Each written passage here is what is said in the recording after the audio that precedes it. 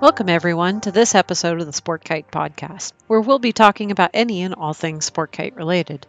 Over the next episodes, we hope to talk about everything from how to set up your first sport kite to more advanced stuff like how to tweak your trick flying and kind of a little bit of everything in between.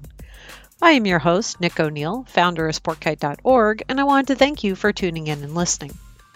If you're interested in supporting the podcast, go to buymeacoffee.com/sportkite. This podcast is a part of the website sportkite.org, and it's a growing resource for sport kite flyers and enthusiasts. It is all volunteer run and updated, so every little bit helps.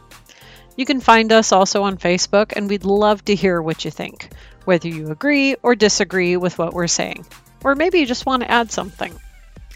In this episode, we rejoin Devin Cobley Morrison, Zach Gordon, Hunter Brown, Spencer Watson, and Paul DeBacher, all with varying levels of experience in flying and designing. We discuss how different elements of sport kite design influences your flying, your style, your progression, and more. Let's get started. Okay, so my name is Devin Cobley Morrison. I've been flying kites for 25 years, give or take a couple months. Really liked the teaching and discovering different parts of kites aspect of things. So paired up with Skyburner in 2012. I've released quite a bit of kites through them, now with Premier, and there's actually a line of 3 coming out with a new company in a couple months. So that's a little bit about me. Hey, I'm Spencer Watson, also known as Waddy. Been flying kites for about 15, 16 years. Been building kites for the last few years, flying indoor, outdoor, dual line, quad line, stacks, whatever. So, yeah. Hey, my name is Zach Gordon. I've been flying kites for about 22 years, and fly dual line, quad line, pairs, and team. Really like the competition aspect of kiting, and yeah, live out in Los Angeles now. My name's Hunter Brown, and I have been flying for about 35 years, was involved in a lot of the development of the slackline tricks in the mid to late 90s. Owned a kite store for about 10 years and a co-founder of Focus Kite Designs as well. And my name is Paul DeBacher. I've been flying sport kites competitively and in demo type context since 1992. First in Europe, where I'm from, and now I'm based in Washington State. And yeah. All right. So I wanted to pose a question to you guys of what you think are critical elements of kite design when it comes to sport kites. Either we can talk about the history of sport kite design, or we can just talk about what you're looking for as a sport kite flyer, or even as a designer, because I know there's quite a few designers on the call. Yeah. What stands out for you that is a critical element of sport kite design? I'm just going to start out that I'm just kind of learning this stuff. I've been building kites for just a couple of years, just started on dual line actually this year. So I'm going to really keep an eye out for what other people are saying on this topic. Yeah, I think I'm in the same boat as you in a way, Waddy. Like, I've been involved with kite building and developing, but not as much the design side. So I think we got some people on this call that are much better, but I will speak to what do I look for as a flyer. As I was coming around and flying, it was very obvious to me at the time that different kites had different personalities, and certain kites did certain tricks better than others. Learning that maybe a certain kite's not going to do the backspin as well as another kite. You sit there and try and learn a backspin on a particular kite that's not going to do it well. It's going to make it much harder. And it was just figuring out which kites suited my personality and what I wanted to do. And then which ones were best for certain tricks at the time. So I think you bring up a good point going from the flyer's perspective, so from that perspective, from things that I like in kites, the first thing that comes to my mind is size, right? That makes a big difference in just how the kite feels. If it's more precision oriented or tricky oriented, smaller kites tend to flip really easy and just move around really fast, really tight turns, that sort of thing. So that's, I feel like, always the first thing for me is how big is this kite? Personally, I like kind of that average size. There's kind of like a main size, like this full, what people call a full size kite. I'm not totally sure what that means, but I generally like the full size kite or maybe slightly oversized. Smaller ones, I like precision a lot more, so I usually don't mess with the smaller ones as much. I find them to be kind of annoying. But yeah, so I think size is a really big point. Yeah, what Hunter and then Spencer was saying, I think that makes a lot of sense. For me, I mean, like when I started up when I was 4, everything was huge, even if it was small. So like a micron was like, oh bless, you know, like it's not going to pull my arms off. But I do think that has very much informed the way I build and what I look for, because I prefer a full size kite over a small kite any day.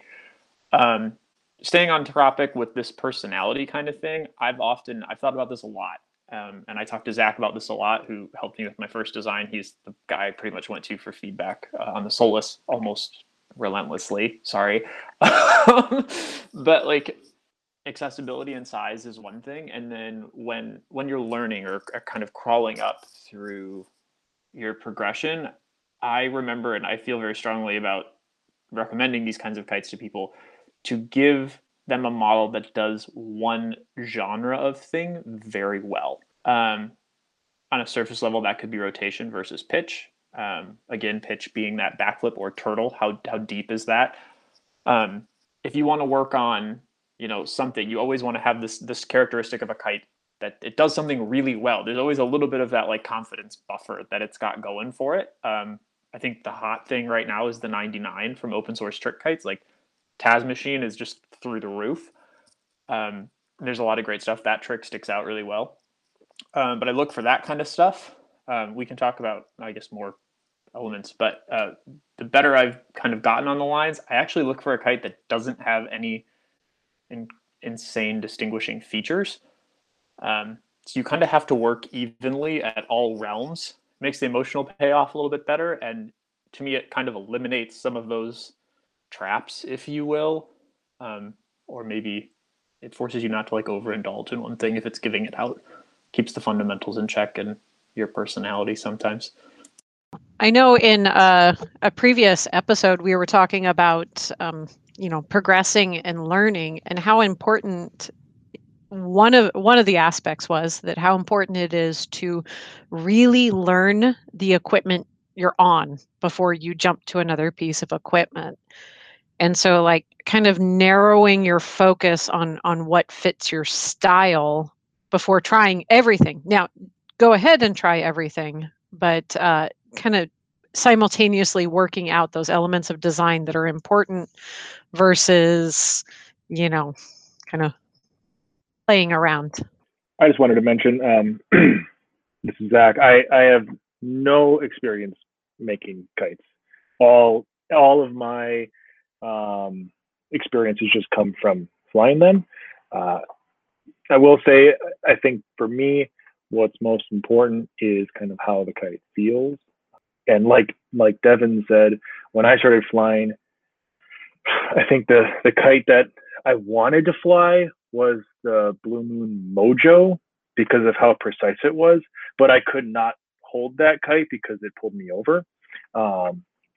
So I guess, yeah, for me, the way that the kite feels, I like being able to feel something on the end of the lines. You can feel how it is in the sky and how it's reacting to your input. And then kind of after that, everything else is secondary. So I find that first and then learn how to do the other stuff with it, even if maybe the kite might not be the best thing to learn how to do a Comet on. You kind of figure it out. I have a thought that's kind of coming off of what Nick was talking about how you kind of build up how you can fly first and then kind of look at different designs and things. Maybe to organize my thoughts a little bit better, I'll talk a little bit about one kite that I have designed and the other kite that I'm currently designing. So my indoor quad line called the Breeze, I flew the Revendor for years, and I was okay with it, but I felt like it was too big, it was too squishy. It like had some issues and things that I really didn't like. So my first step was to make it smaller, and that was the first version of the Breeze. And then I still wanted it to be a little bit more agile. So I changed sort of the aspect ratio of a little bit, which gave it, like, moved it more towards the aspect ratio of the normal outdoor quads and kind of went somewhere in between there to give it a bit more of that kind of feel. And that worked out really well. But it was this thing of, I've been flying this kite forever. It's not quite what I want. And I've been flying it for so long that I know what I want. And I'm getting there with indoor dual line as well, which right now I'm working on designing the Shiznit, is what I'm calling it, which I think is a fun name. But I've flown the Atrix. I like the Atrix a lot. I've flown the Lamhawks VIP and VIP2 and John's, why am I spacing on the name of John's one? No, is it, no, which one? Kaiju. Kaiju, yes, John's Kaiju, man, yeah. So I've flown a lot of John's Kaiju. And they all have bits that I like and that I don't like. The Atrix is really cool, but it's really stiff and stuff, which makes it a little hard to fly. And the VIP is kind of close too, but also a little more on the squishy side. So I'm trying to find something, and both of those are too small for me, I think. So I'm trying to kind of start from there and build something out a little bit where it's maybe a little bit bigger, and then finding the right place in the stiffness that I want, because it's still a little bit too stiff with what I have right now, and just kind of going there. But with the outdoor dual line, I'm not there yet. Like, I feel pretty comfortable with the R-Sky Nirvana is what I'm mainly flying at the moment. And I feel the most comfortable on that one, and that it doesn't do everything perfectly, but I can do the most on it. And so right now, I don't really know where I would go in outdoor dual line design, other than just trying to understand how it works. So that's a whole bit that'll be an exploration for me. But it boils down to the kind of thing of trying all these different kites, seeing what they do well, what they don't do, what I like the compromises on, what I don't like, to kind of develop where I want to be. And then from kite building, trying to build that, right? Because I didn't start building until I'd already been flying for 12 years. So yeah, having that base of understanding where you're going and getting that from flying all the other kites and seeing all of that is, I think, a big deal when it comes to kite design. Yeah, Waddy, I think you're right. I think that's the way a lot of design starts, is, you know, you are flying other kites, and there's certain aspects of it that they're lacking for what you're wanting to do. And that breeds into that whole piece of, let me see if I can develop something that does do what I'm wanting it to do. Yeah, Hunter, I think I'm completely in agreement with your original response to the question, and this this response to Spence here as well. I am hard pressed to think of any modern or even not so modern, let's just say, slackline kite that wasn't originally at least designed by a kite flyer. I think we're all sport kite flyers first and kite designers second. Do we have anybody here that comes to mind that is actually designing only and pumps out kites that are better or more capable than their capabilities? There may be a few, but I can't think of any really. So that goes meaning to say that I'm in complete agreement. We're sport kite flyers. We're finding some kites with some elements that we like and enjoy, and aren't happy with other elements on those kites, and you fly 20 kites, and maybe not consciously, but subconsciously you're going to make connections of what works, what doesn't work, and what design elements are responsible for those things. I have a background in aerospace engineering, and I have noticed that it doesn't apply that much to kite design, because what we're asking from a kite, from a sport kite, is to do two extremes on the same scale. We are wanting it to be stable and precise, like a Cessna 172, and we want it to be agile and flippy like an F-16. And in aircraft engineering, they haven't figured it out, really, because an F-16 is not stable. If that thing wouldn't be flown by wire, it would be unflyable pretty much by human hand. And yet we're trying to bring those design elements into one platform, into one kite. Meaning, I'm not sure that we're ever going to get the perfect sport kite, but we're all going to strive for it. I mean, to that point, Paul, I don't think there is a perfect sport kite. or there's not a perfect sport kite for everyone. There may be one for you or for me at a moment in time, but everyone has a different preference, and that's why there are so many different types of kites out there. And that's one of the things that keeps it interesting and exciting, is that. And I guess from a designer standpoint, and Devin and Paul specifically, y'all can comment more on this. I mean, really, you're designing kites that do what you want them to do and fly the way you want them to fly. And then I guess it's a question of, do other flyers out there also connect with that and enjoy to fly your designs? Correct. So this is interesting, from Paul to Hunter. You guys also were Focus kites, and I'm gonna use like an old story that Paul and I met with for a while too. Like, the personalities in kites are vast. It doesn't matter if they are in fashion or not. And I'm going to try to pick up on a little bit of what Hunter said here too. He said at that time, like, your preference is going to change, and your skills are going to change, right? And your touch and everything.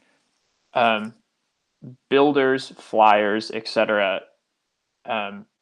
I think we want to change more than we give ourselves credit for, and that we learn faster and pick up on more nuance than we give ourselves credit for. I think it shows in design and in how we talk or teach kites too. This might be a little off topic, but no, there's never going to be a perfect sport kite, but the way that you can shift how you approach one can change drastically. Like, so for me, I realized in the pandemic, I was over trying to fly stuff from 2015 in the US. Like, I needed something with a heavier backflip or deeper backflip. I wanted stuff that moved away from a bit higher aspect. I needed a little bit more, as Brett says, ass honor. I wanted the kite to pitch from the tail, which is stuff that we could talk about later. And so I sold my entire bag. Everything, including some of the stuff that I made.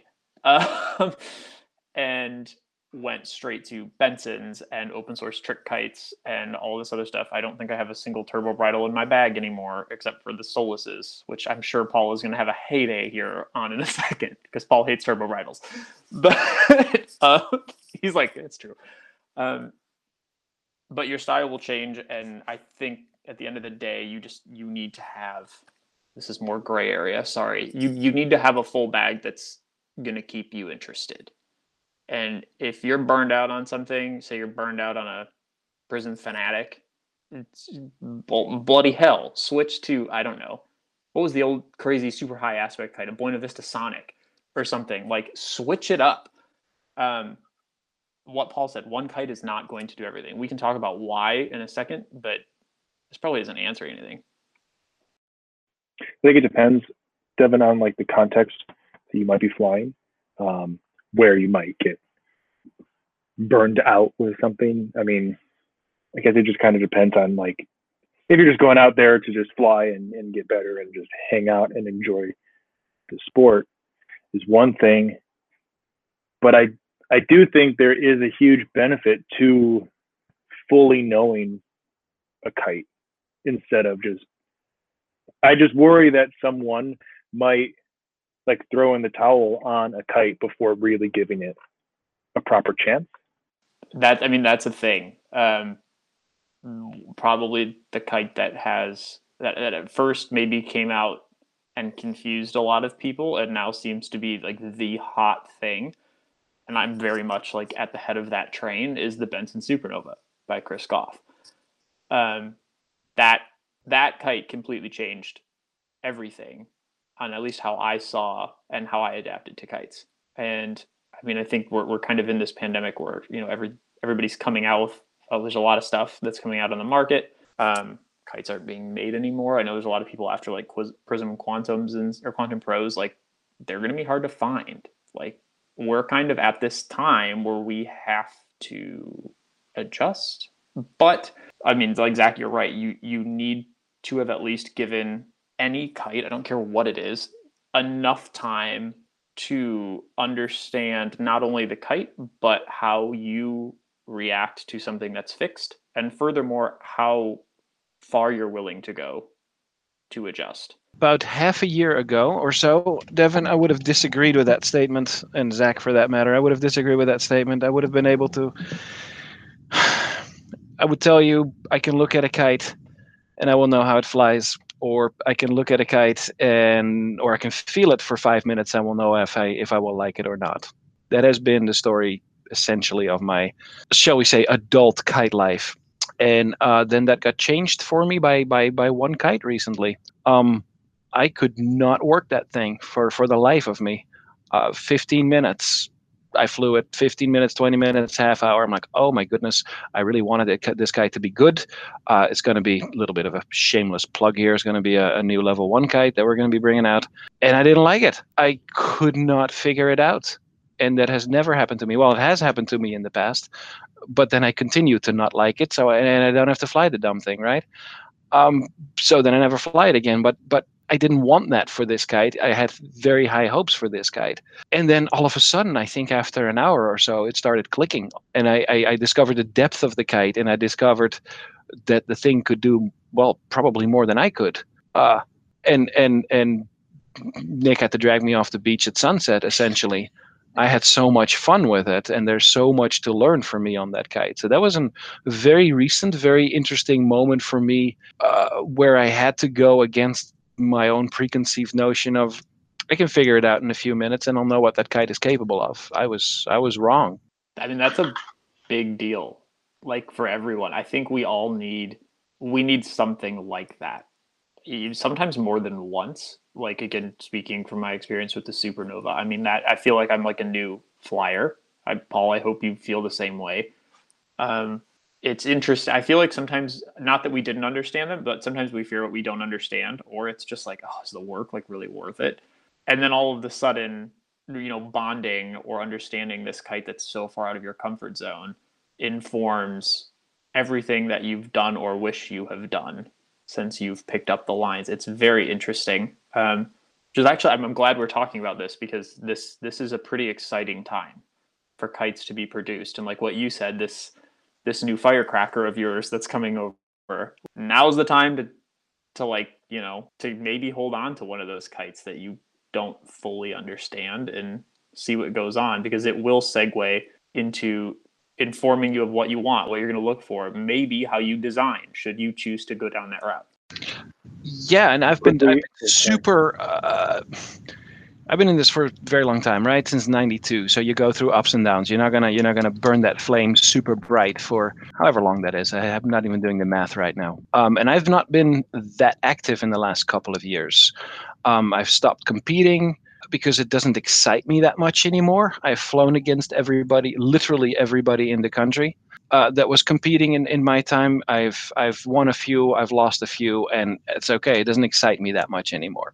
I've learned, there was another recent sort of, and it's slightly off topic, but we're going to do it anyway. A recent thing is like the rock stars of the world, they don't compete together. They get on stage and they jam together. And they have a great time, and everybody enjoys that. And that is what I want to do right now. I want to meet with other rock stars. I want to meet with all kinds of flyers that are enthusiastic and play together on the beach. Sounds very flower powery, but that's where I'm at right now. And for me to rediscover, or rather discover a new kite and rediscovering a love for sport kite flying, that was pretty cool. That was pretty big, and it has been. I've been on the way down from an intensity perspective for just a little bit, and those realizations of, I don't need to be a competitive flyer. I can just be jamming on the stage, in combination with finding a new kite and an entirely new feel on the lines, that I have so much to learn and so much to do again. That reignites. This does remind me a little bit of, when I think about the kites that I have, right? I don't like collecting things. I don't like, I like decluttering. I like getting rid of stuff. But kites is one thing that I'm starting to have a harder time on that with, particularly with dual line. And that what I'm doing right now is that I'm building more and more of the open source kites. And then every time I build a kite, I keep 2 of the 2 ultralights, 2 standards, 2 venteds in my bag at any time. And there's one that I dislike more than the other. So when I build a new one, that one goes out of the bag and I put the new one in. And I'm just kind of always shuffling through them in that way. But I don't really want to sell them afterwards. So because my thought is like, I want to go back to them again in 5 years, in 10 years, and see if I still feel justified in pulling them out of my bag or not. And I think that might change. That might be interesting.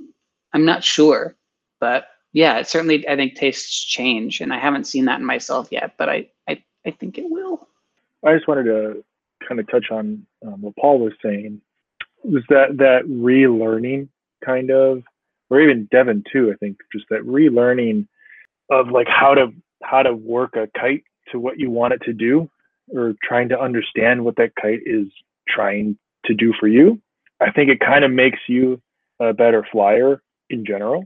And so then when you go back to something that you know really well, you're probably going to be able to do stuff with that you weren't able to do before, because now you have some new capabilities.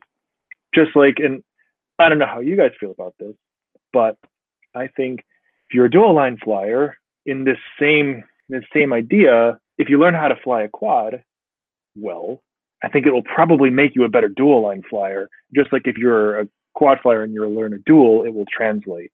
I think everything is connected, and that breakdown of starting over, I think, only makes you more solid in the future. Yeah, I agree 100% with what's been said about you find something that reignites that flame. I mean, all of us here have flown kites for a very long time, and it's hard to burn that flame bright, like Paul mentioned earlier. But to look at it from a different perspective, so we are all flyers here of 10 to 14 years plus at least each. So we've had time for our flame to burn out a little bit, and then maybe need a little bit more enlightening or something to kind of wake us up a little bit more. Just to point out that there are a lot of flyers coming into it now. And what are they looking for though? They're looking for a kite that they can get on that is fairly easy for them to do what they want to do with, progress and learn, and feel comfortable with. And that inspires confidence in them, which then makes them want to continue to progress and learn, and then hopefully try new kites and keep going through it. And I feel like there's some people on Facebook that I feel like I've been able to watch that over the course of the past year or so, that are really active in maybe the Sport Kite Pilot Lounge or whatever, and posting videos and photos. And we've been able to watch some people progress like that. And I think that's been really fun. But I think that's an interesting difference to point out, is we're all flyers have been doing it for a long time. So what we're looking for is very different than what that relatively new flyer is looking for. I do like something that Zach said earlier about flying quad line helps you fly better dual line too, and that sort of thing. And I think I'm actually an example of that, in that I actually learned to fly dual line first. I learned to fly, and I actually owned a dual line first. I learned to fly a dual line, and I was never that very good at it. But then I learned to fly quad line, and I picked on that a lot better. And I flew quad line for about, I don't know, maybe 4 or 5 years, and was very comfortable with it before I got back into dual line again. And without having flown a dual line for 5 years and never knowing how to do a fade, I was able to get to do a fade. Like I had never done it, right? But I understand how kites in general work, to where I can go, oh, I see how this happens. So definitely +1 on that transferable skill set. And so breaking out not just between different kites, but between different areas in kiting in general is valuable. I think that's one of the nuances of design that sometimes gets lost kind of on this upper level, is much like what Hunter was saying, and even kind of Waddy, what you were touching at, is until you have a better understanding of what you're doing, a lot of those elements you can't feel them, you can't understand them, you can't appreciate them, right? I make it kind of akin to like driving a car, right? If you don't know how to drive a car, a Ford Taurus is perfect for you. Get into that and drive it around. You're not going to understand and feel, the beautiful revving of the engine of a high performance sports car, or really get the most out of it until you have that basic concept of driving down. And you can always kind of come back and find some love in that Ford Taurus. It's reliable, but yeah, I think that a lot of the design elements we've been kind of dancing around are those things that are very much in tune to the more elevated flyer, the more experienced flyer, than they are the entry level flyer. Entry level flyer doesn't want it to break. That's about it. Yeah, I think I'm gonna tag team off of you, Nick. I know nothing about cars, so like maybe not on that respect. And I do agree with what Zach and Wadi were saying. Like you do to some extent need to learn how to fly quads or duals. Like I will never actively fly a quad in public, but I did have a Jin and I flew with a bunch of people for hours and hours. I've had a 1.5 since I was 6. They do help. The Maybe thing they're that just was too complicated for you. No, they're just you just stand in the same place sometimes. And like yeah, I don't know. Anyways, like Zach, they are too complicated for me. I'm definitely in the -1 crowd, to where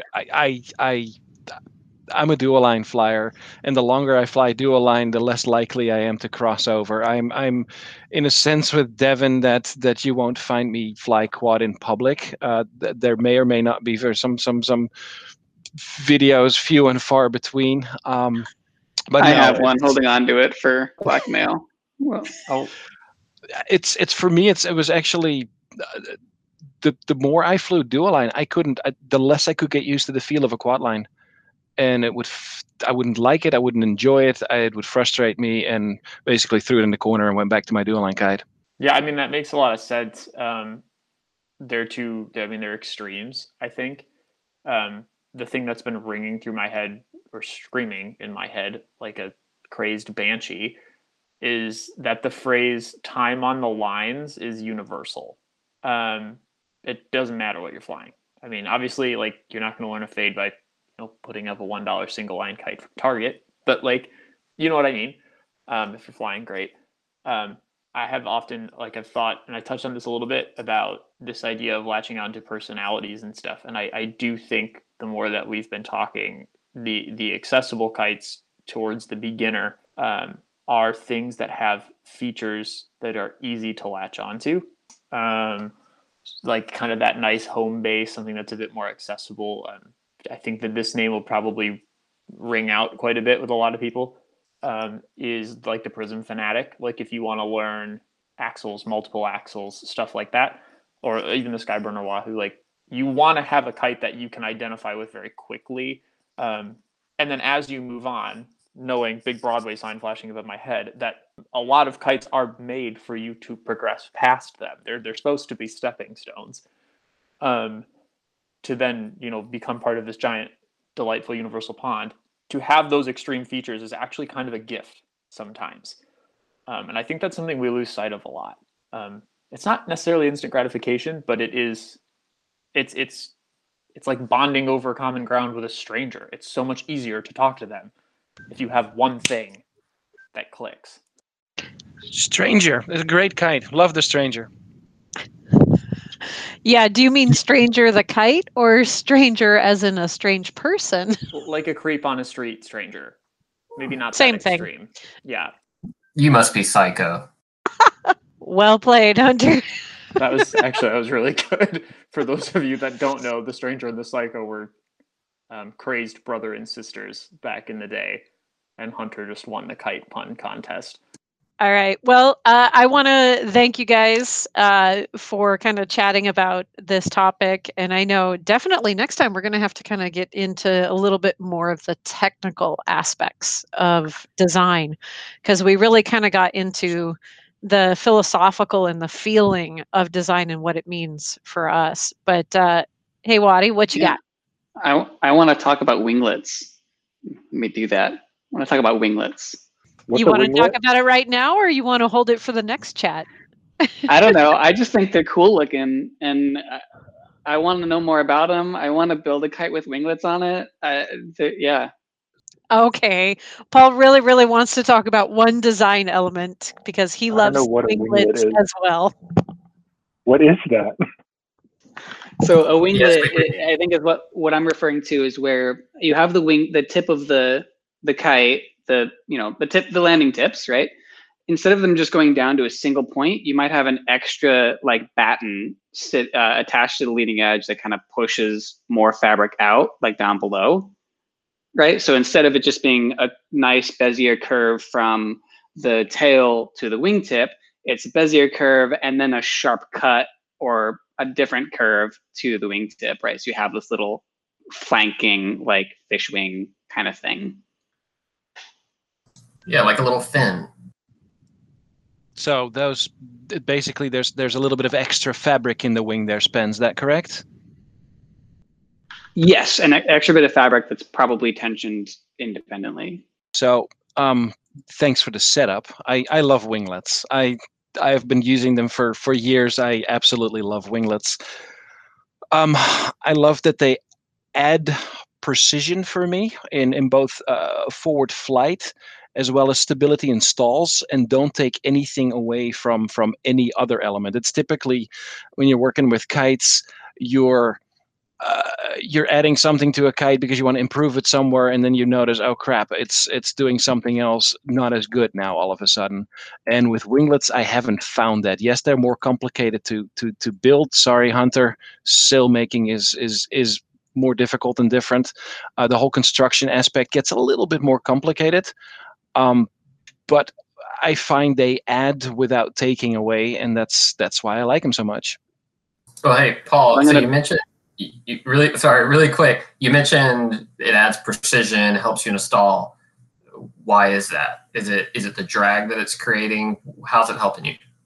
I feel that it prevents over rotating of the wing, as it adds a little bit of pressure in the sail farthest away from where the kite's rotating in the center.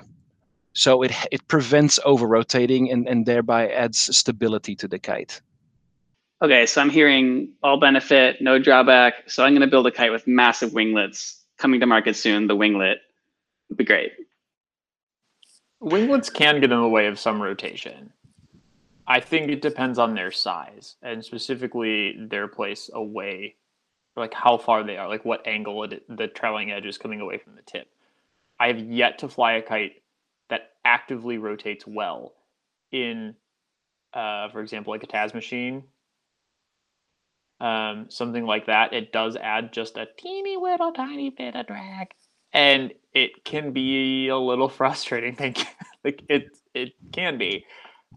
Needless to say, that is one of the personality quirks that we are talking about either working with or overcoming. There are kites that have these tiny little winglets that like you can barely see, like the transfer. But I do think if you want to get a really great rotating kite like with winglets, it would much to the demise of some other things, like I mean, you can put a fairly large bend in the leading edge or broad seam the spine and get things going like that. But I've noticed from a 3D standpoint that sometimes they do get in the way of rotation. Like the Taz machine comes to mind. So, Devin, you're saying I can actually do a Taz machine if I take my winglets off. That is interesting. Just cut them right off. I was not aware of that.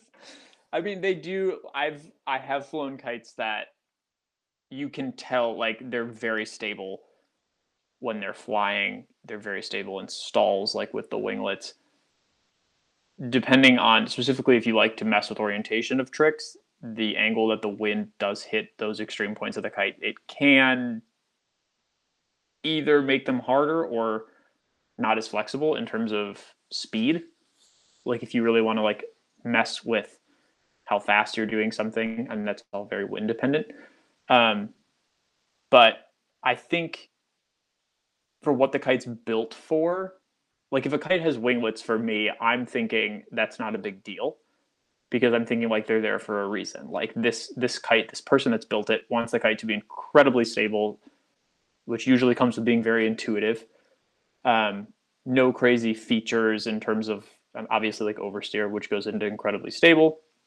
So you almost kind of accept the fact that there might be a little bit of inflexibility there, but I mean, it's nothing that is necessarily a deal breaker. It's just something to be aware of. And just to be sure, there's obviously the bigger the winglet, you're going to get more different characteristics that you're going to be building in. I was not referring to, say, a nuclear reactor by Spectrasport mid-90s type winglet. I was talking about something sleek, subtle, and sexy. We do like sleek and sexy. Yeah, I like mean, that's the thing. Like, of course, I mean, there's always exceptions, but I mean, it's there. It's just like anything else. Like, you know, like a high aspect kite is going to be hard to pull off these kind of crazy rotational things in most cases. It's just a trade-off. It's what you know, what the mojo of the kite is. Thank you for listening to this episode of the Sport Kite Podcast. We hope to be bringing you something new every week. Don't forget to find sportkite.org on Facebook and give it a like and a follow. And check out the website sportkite.org and watch this resource grow. If you have any questions or suggestions, we'd love to hear from you. You can reach us at info@sportkite.org or drop us a line on Facebook. All right, till next time.